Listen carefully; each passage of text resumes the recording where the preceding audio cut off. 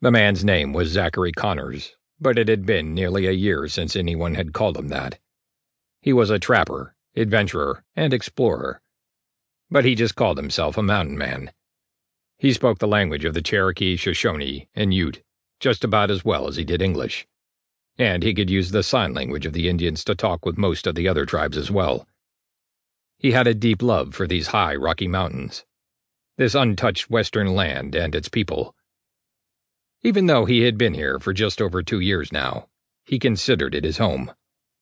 For most of the 2 years, he had been known as Grizzly Killer, and was both feared and respected from the Sioux, Cheyenne, and Arapaho out on the plains to the Blackfoot and Crow to the north.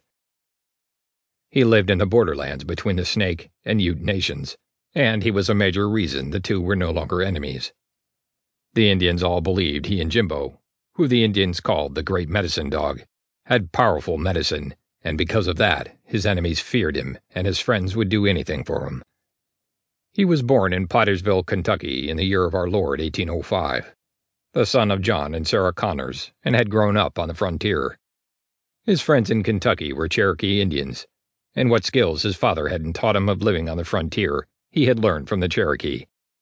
His pa, John Connors, was a trapper and explorer.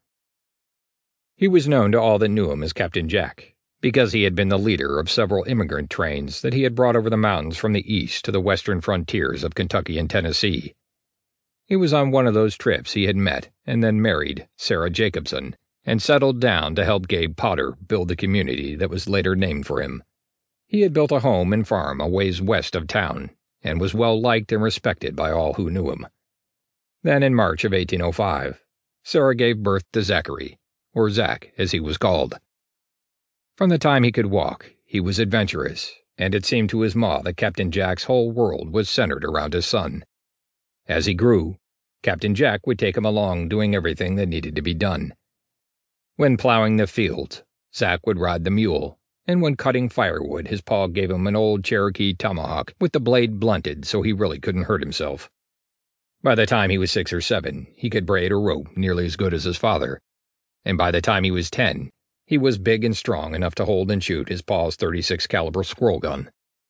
From that time on, he was never the same. He loved hunting more than anything he had ever done, and was the best natural shot his father had ever seen. That squirrel gun was a Pennsylvania-made long rifle, and was the most accurate gun Captain Jack had ever shot.